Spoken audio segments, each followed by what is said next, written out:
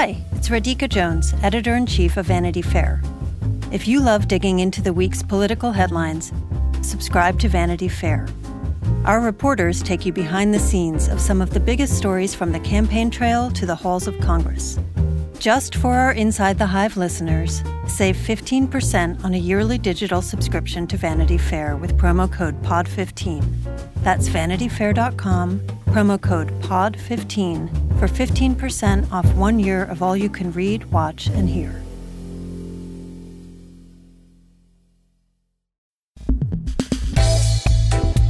Welcome to an emergency edition of Inside the Hive. I am your host, Nick Bilton, and I have a very special guest who is here for the emergency. Can we do the noise? Emily Jane Fox, welcome. What was that noise? It's like one of those emergency noises because this is an emergency podcast. You can maybe practice that a little bit. Okay, so we're gonna jump into. We're gonna do this. This is gonna be quick, intense, sad. Mueller Report. We haven't seen it, but we're still gonna talk about it like we know what it actually says. Mm-hmm. You have lots of thoughts. I have some thoughts. I'm gonna come right out of the gate, and I'm gonna ask you what you think of what we've seen so far. Okay, well, we haven't seen anything. That's my first thought. What we've seen is a 4-page summary from a Trump-appointed attorney general. It does not have a single full sentence quote from the report that Mueller delivered to him on Friday. And what he does quote seems like I want to know a lot more about what's in the rest of those sentences. He provided, a number of people who were interviewed and the number of indictments that have been brought down, but there's no page number of how many pages the Mueller report comes in at, and I feel like that's a valuable thing for us to know. So what we have seen is a summary that is an important summary, but it is certainly not the whole picture. And my first thought is this is a good day for America. Our president did not collude with Russians as far as we know. And that is something that we should all be really happy about. We don't want someone who's in the Oval Office who is a foreign agent and someone who is so closely colluding with Russia. That's something that no one wanted out of this. So good day for that. Also a good day that the Mueller report and the Mueller investigation was allowed to come to a conclusion. We were so worried for so long that Trump was going to fire him or fire Rosenstein or any number of situations that could have led to an investigation being really, truly impeded. And that didn't happen. And that's a good thing also. I think that we need to be a little bit patient, which is very hard because these are very consequential matters. And we've been waiting for 2 years to understand what went on and what has gone on within those 2 years. And so it's hard to ask people to say, just hold on a little bit more. And this could take hours or days or weeks or months and potentially years to know exactly what is in that report. But it is important to wait and learn from it. So I have a question. So last week I had Jennifer Palmieri on the show, and I said to her, one of the last questions I asked her was, and it was right before the report came out, I said, what do you think the report is going to say when it comes out? And she said, I think we've already seen the report, and I think that we have seen it take place over the past 2 years with the indictments that have come through. And so I'm just going to, for listeners, read off a list of a few. We've got George Papadopoulos, who was charged in 2017. He served 14 days in jail. You got Manafort, who's now going to serve 7 years in jail, was charged in 2017. You've got Rick Gates, who's awaiting sentencing. You've got Michael Flynn awaiting sentencing. You've got Alex van der Zwaan, 30 days in jail. I mean, the list just goes on and on. You've got all the IRA. I mean, so the IRA, the Internet Research Agency. You've got Pinedo, 6 months. Kilmick. You've got all these people who were charged, indicted, arrested, and the theory that from people I've spoken to, which makes total sense, is that Mueller thought that the thing was going to get shut down at some point, and so he figured, let's just charge them as we can, and that we actually, it's kind of like a movie where at the end you didn't realize you've been watching the movie the entire time, where we've seen the results of this report. Now, let me ask you a question. So if that is the case, and let's just pretend that these people had never been indicted, And the report came out on Friday, and the weekend was spent by the FBI arresting these people. Wouldn't this be like a holy shit, this report is insane moment? You're 100% spot on. There were 34 individuals and I think 3 or 4 organizations or companies that were indicted. Can you imagine this? Like, I think about this a lot. Michael Cohen's home, hotel room, and office were searched almost exactly a year ago, and there were 12 FBI agents, I believe, at each of those locations. Think about that happening 37 or 38 times in places across the country this weekend. If that had all happened at once, it would have felt like the craziest federal invasion, a rightful invasion in the entire world. So it is remarkable. But why aren't people talking about that? All they're talking about is, oh, well, he didn't collude with Russia. Well, there are a couple of reasons. There's a couple of reasons.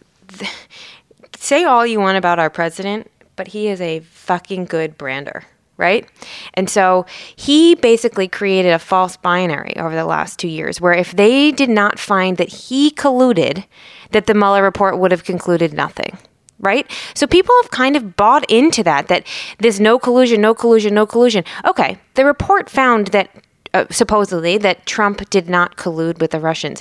That doesn't mean that there were not 37 people and organizations who do not do weird shit when it came to Russia during the election, who do not lie about their connections and communications with Russians throughout the campaign and into the White House, who do not have meetings, who do not commit financial crimes, who do not do all sorts of illegal activity throughout the time that they were related to President Trump or his campaign. And so I think part of this is because Trump created this false choice that either he colluded or nothing bad happened. And then I think part of it is Hold on. Let me just interrupt for 1 second. So are you saying, and this actually makes a lot of sense, but are you saying that when he kept tweeting for the last year and a half, witch hunt, no collusion, no collusion, no collusion, it was that he knew there was no collusion and that he knew all these other people had done all this bad shit and then he was the one creating the narrative? Or was it the Democrats who were so focused on collusion, therefore leading to possible impeachment, that focused on it? Or was it both? I think it was both. I never buy into the narrative that Trump is has this grand master plan and he knows better than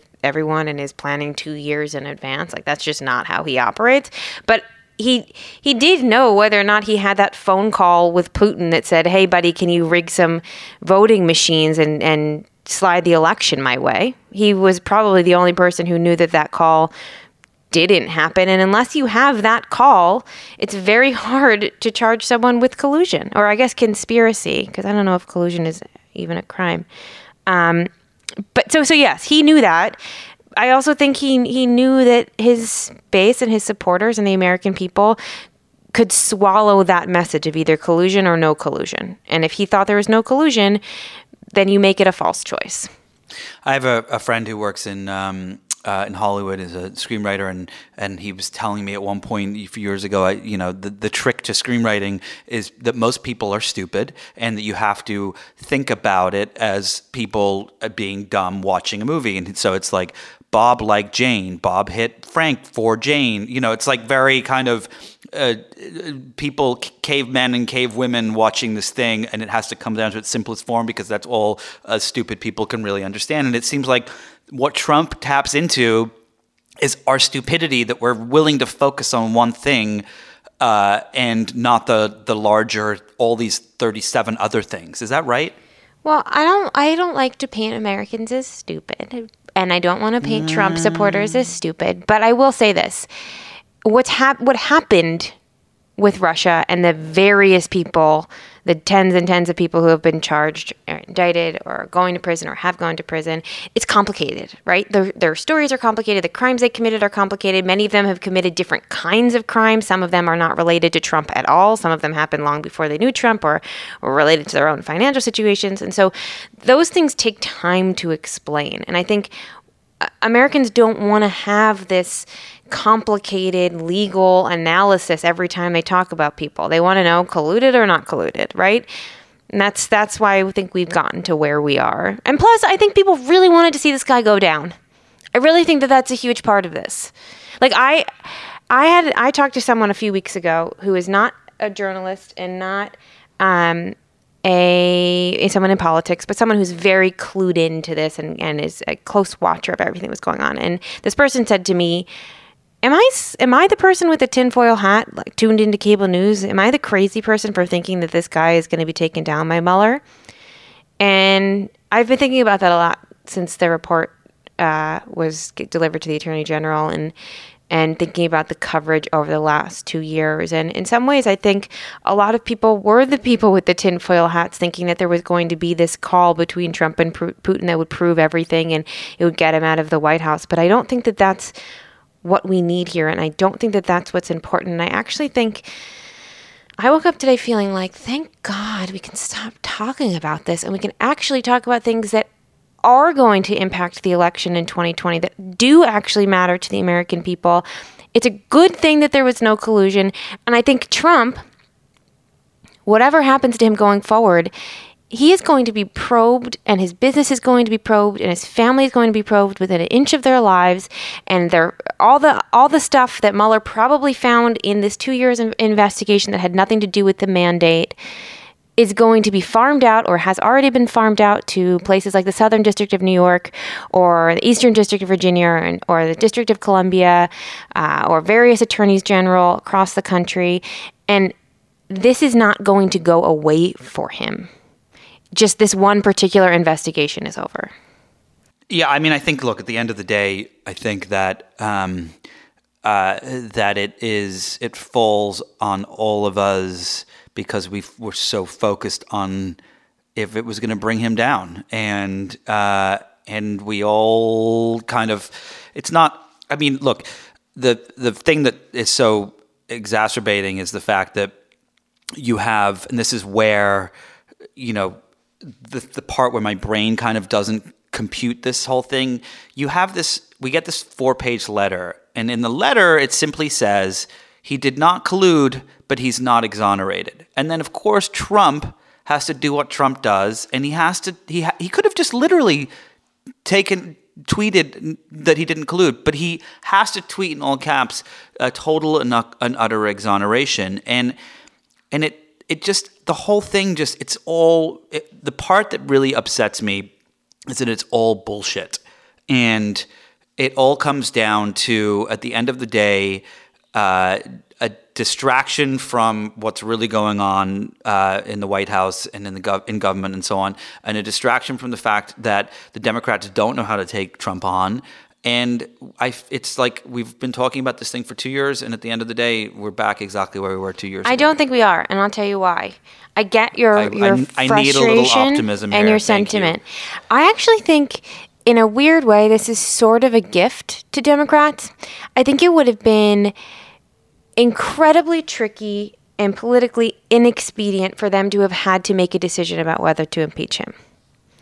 And we would have spent the next year and a half focused on, do we impeach him? Do we not impeach him? Is this politically expedient? Is this the right thing to do? Are we letting someone get away with bad shit? And so in that way, I mean, we don't know. Obstruction of justice should be looked at really seriously. We have absolutely no idea if he obstructed justice. The only thing we did learn from the letter that Barr put out yesterday was that we don't know if he committed obstruction of justice. And I think to let someone in the Oval Office go for obstructing justice is just like the worst precedent that we could possibly set. So that is still to be determined. It's a very big thing left to determine. But I think that having this collusion question settled lets the Democrats off the hook. And now, for the next year and a half, they can probe every aspect that has gone on in the White House. We should get to the bottom of how Jared Kushner was given a security clearance. We should get to the bottom of why babies are still in cages and, hundreds of children can't be reunited with their parents. And then Democratic candidates who are on the trail for 2020 need to focus on the fact that there are natural disasters. There are floods happening in Nebraska right now that are devastating to farmers. And those farmers are Trump's base. Those are winnable people for Democrats if they feel like the president is leaving them behind.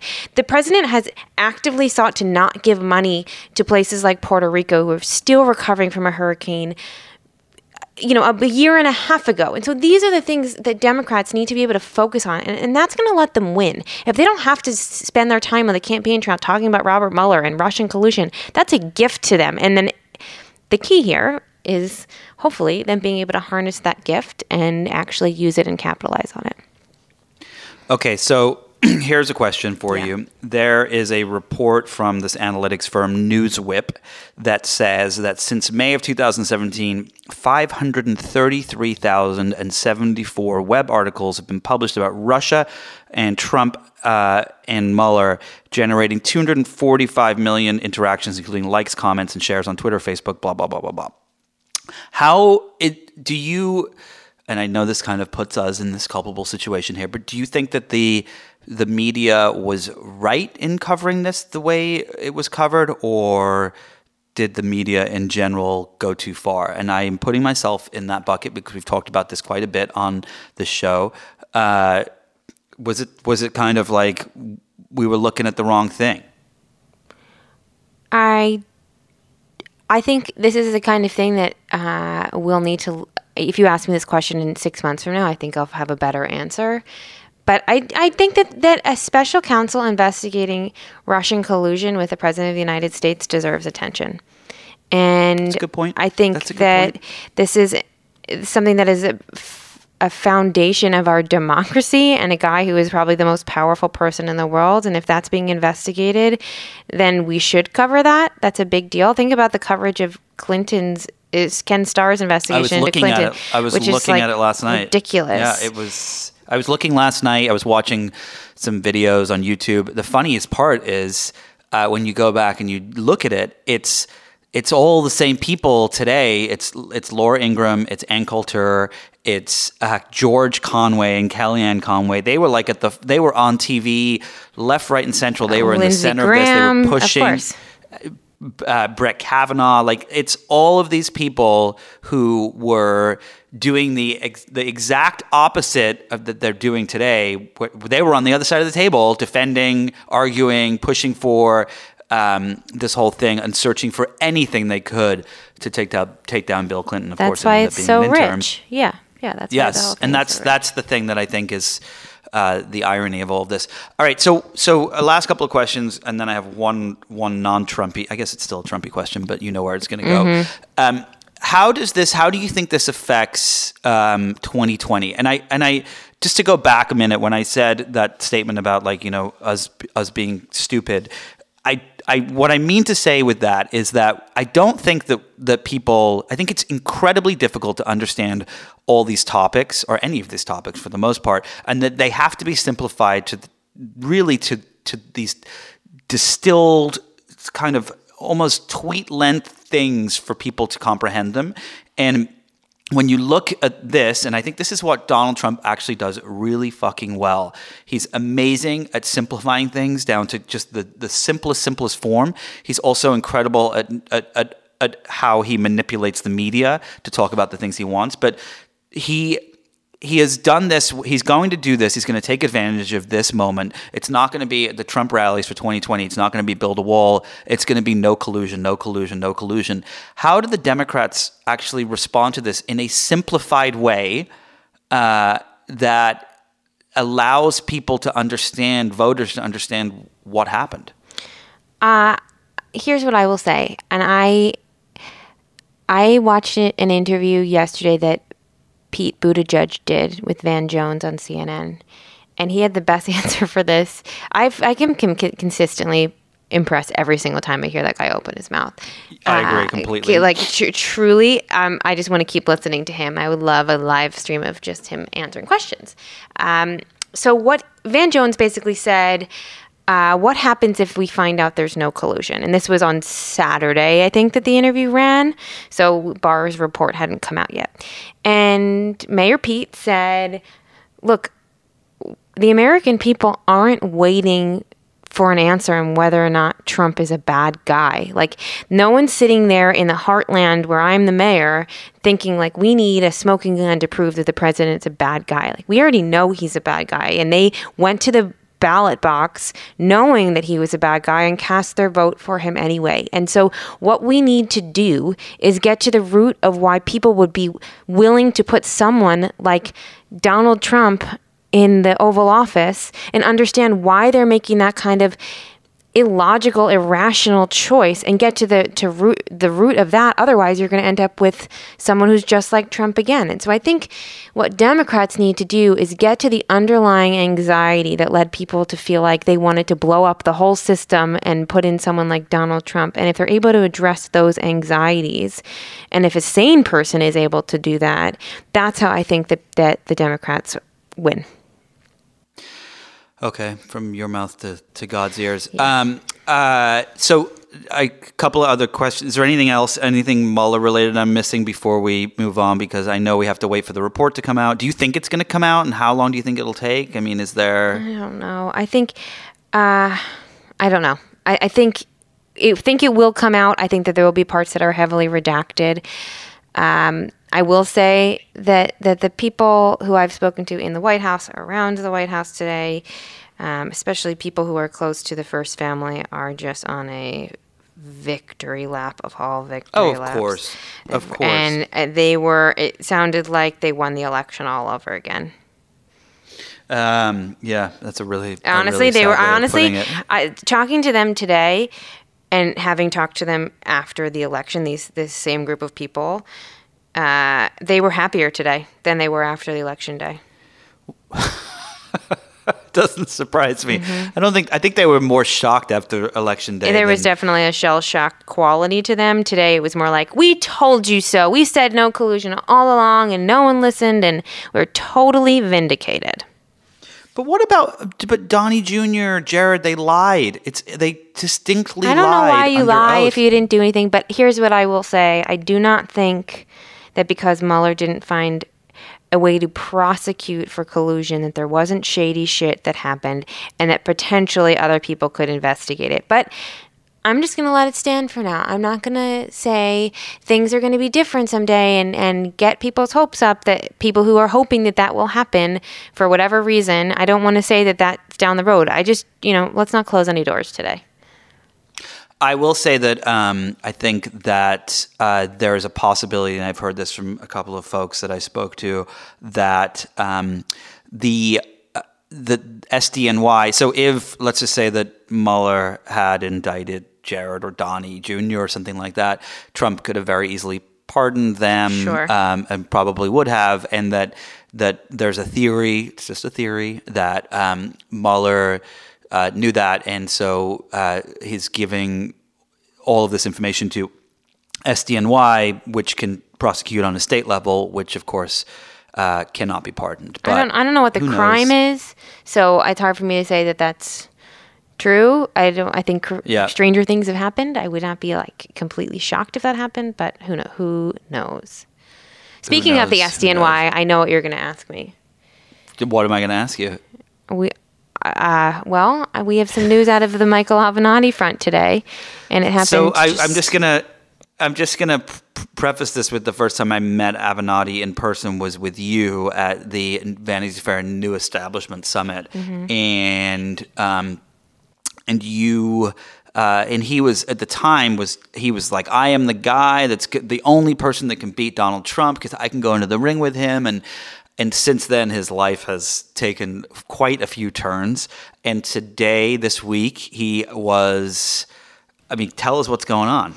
Okay, before I explain what happened, I just want to let you and the rest of your listeners know that I swear to God, I have a sixth sense when it comes to Michael Avenatti, and it's truly the most useless sixth sense, but I have it. So when he was arrested, I guess last fall in Los Angeles for a domestic violence case that he was ultimately not charged with or prosecuted for, I was in a meeting with somebody at the time. I was actually in Los Angeles reporting on a story on Hope Hicks, the former White House communications director that we had in our Hollywood issue for the magazine. And I was in a meeting with somebody, and the person who I was meeting with said to me, what do you think of Michael Avenatti? Because I had just done this interview with him at the Vanity Fair Summit, and I had interacted with him a great deal over the last year covering Michael Cohen. And I said, you know what? I just have this really bad feeling that something's going to happen with him. I don't know why, and people really like him, but I have this super bad feeling about him. And I got out of the meeting, and I had 75 text messages, and that's generally what happens when news breaks and I don't check my phone. And Michael Avenatti had been arrested for that domestic violence accusation. And today, I was in a meeting and I got out and I had 75 text messages, and Michael Avenatti had been charged by 2 U.S. attorneys' offices, one in New York and one in California. And I just have this sixth sense. I forgot to tell you. So I was in this meeting and someone said to me, it's funny, we don't hear from Michael Avenatti anymore. And I was like, it's so funny. I was just thinking about him this morning. And because Michael Avenatti has been very vocal about seeing Don Jr. in an orange jumpsuit. And so he just had been on my mind today because Don Jr. was not charged, and I thought about him, and then he came up in this meeting, and then I came out of the meeting, and he had been charged and arrested on these 2 things. So what happened in these 2 cases is in New York, he was charged with, I don't know what the technical legal count he was charged on, but he was basically extorting Nike. Yeah. He had gone to Nike and said, we have this very damaging piece of information. And he wasn't threatening a lawsuit, because that is, I don't think that that's technically extortion, but he was saying, if you don't pay me X number of millions and millions of dollars, I will make this very damaging information come out, and I will make it happen around the March Madness tournament, and I will make it happen around your earnings call, and I will cost you millions of dollars if you don't hire me and pay my firm $20-something million to conduct this internal investigation. And Nike went to the Southern District of New York and said, this is happening, we're being extorted, and they started recording conversations and meetings. And the Southern District, very swiftly, they said within a week, were able to bring this case against him. Now, simultaneously, investigators in California were looking into him for tax violations. And what he was doing was, not only was he avoiding paying income taxes for years, but he was monkeying around with his client's money, which is the most serious offense as a lawyer. It's instantly disbarable. And what he was doing is these client trust accounts where he was getting settlements for them. He would put money in them and basically robbing Peter to pay Paul, where he was taking money out of these accounts and using them to as the investigator said today in a press conference, basically fund his lavish lifestyle. He was paying $100,000 in rent on a Newport condo. He had a condo in Los Angeles. He was investing in all these race car businesses and coffee companies, and he was doing it by not paying taxes and by using his clients' money. And so he was arrested on both of those things in New York today. And I think as we speak, just several blocks from our office here at Vanity Fair, he is being arraigned in court in the Southern District of New York. And he's probably, if they were able to bring a case within 1 week, he is probably going to go to jail for a very long period of time. I would imagine. Well, I kept thinking about this. So Michael Cohen, who's due to present himself in federal prison, start serving a 3-year sentence next month, or in a month, 5 weeks from now, was charged on some tax violations in New York, and along with campaign finance stuff, he got sentenced to 3 years in prison. So I don't think the judges here in the Southern District, and I can't imagine they would in California either, have a lot of leniency for figures like Michael Avenatti.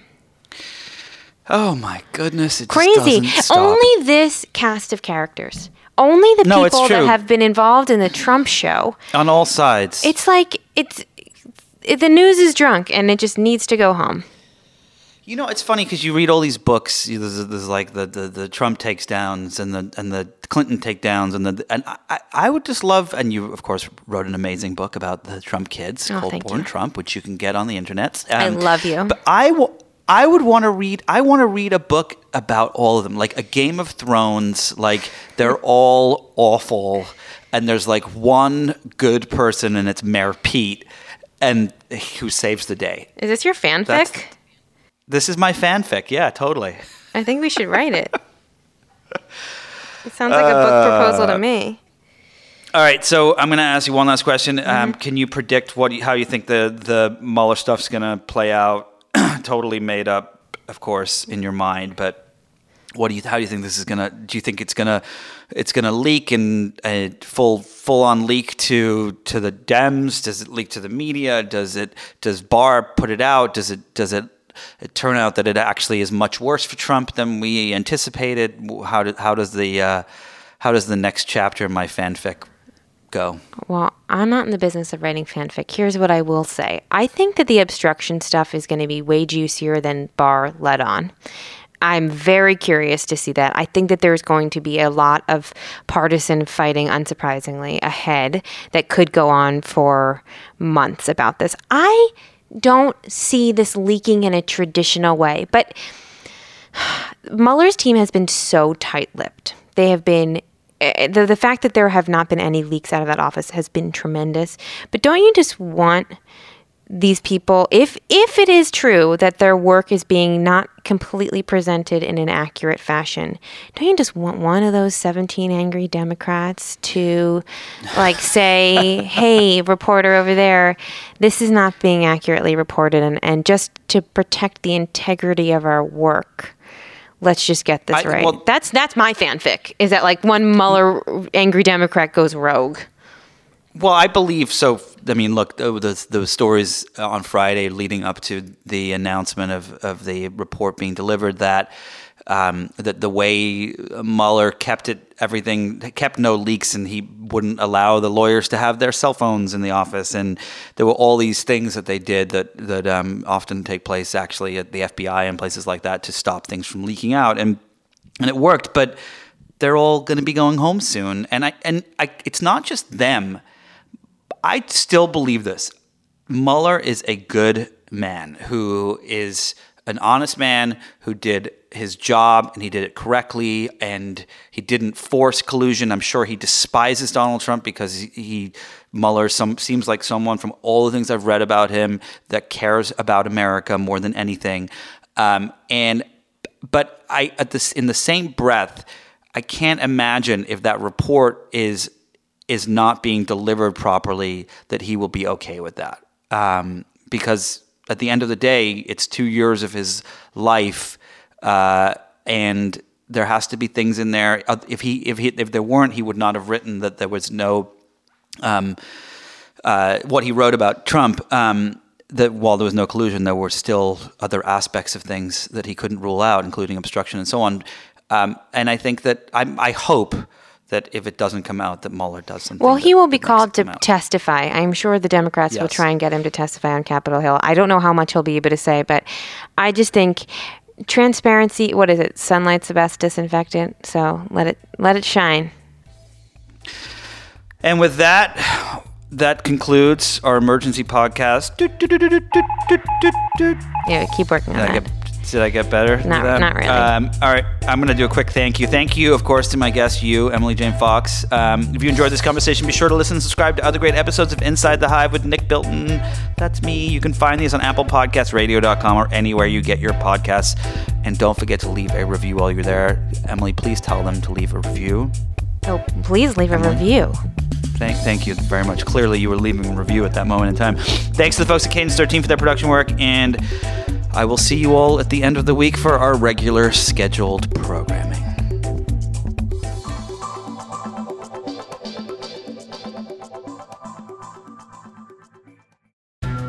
And if you are watching this video, either I'm dead or I'm in a very, very, very bad situation. She said, oh my God, I can hear gunshots. I can hear men outside. Where are they? What have they done to them? Are they dead? Are they not dead? There is one suspect.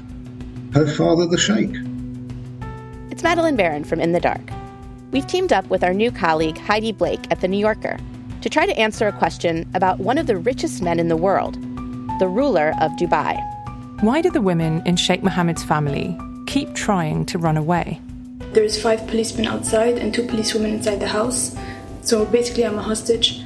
And he reminded me that Sheikh Mohammed can get me anywhere.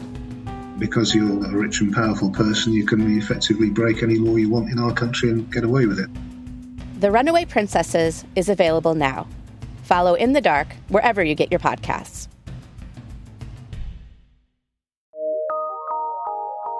From PRX.